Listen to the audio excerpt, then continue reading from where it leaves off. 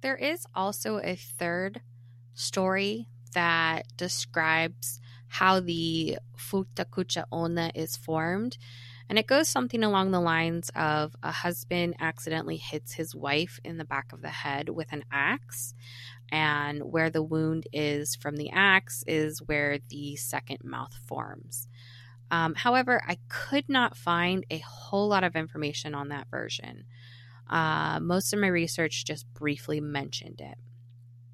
One thing that I also had a hard time finding was any type of lesson or moral to the story.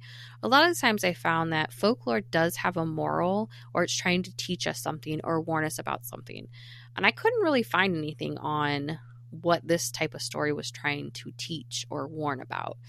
The only thing that I did come across is that some suggestions of the moral of the story is that it's depicting the secret desires of women.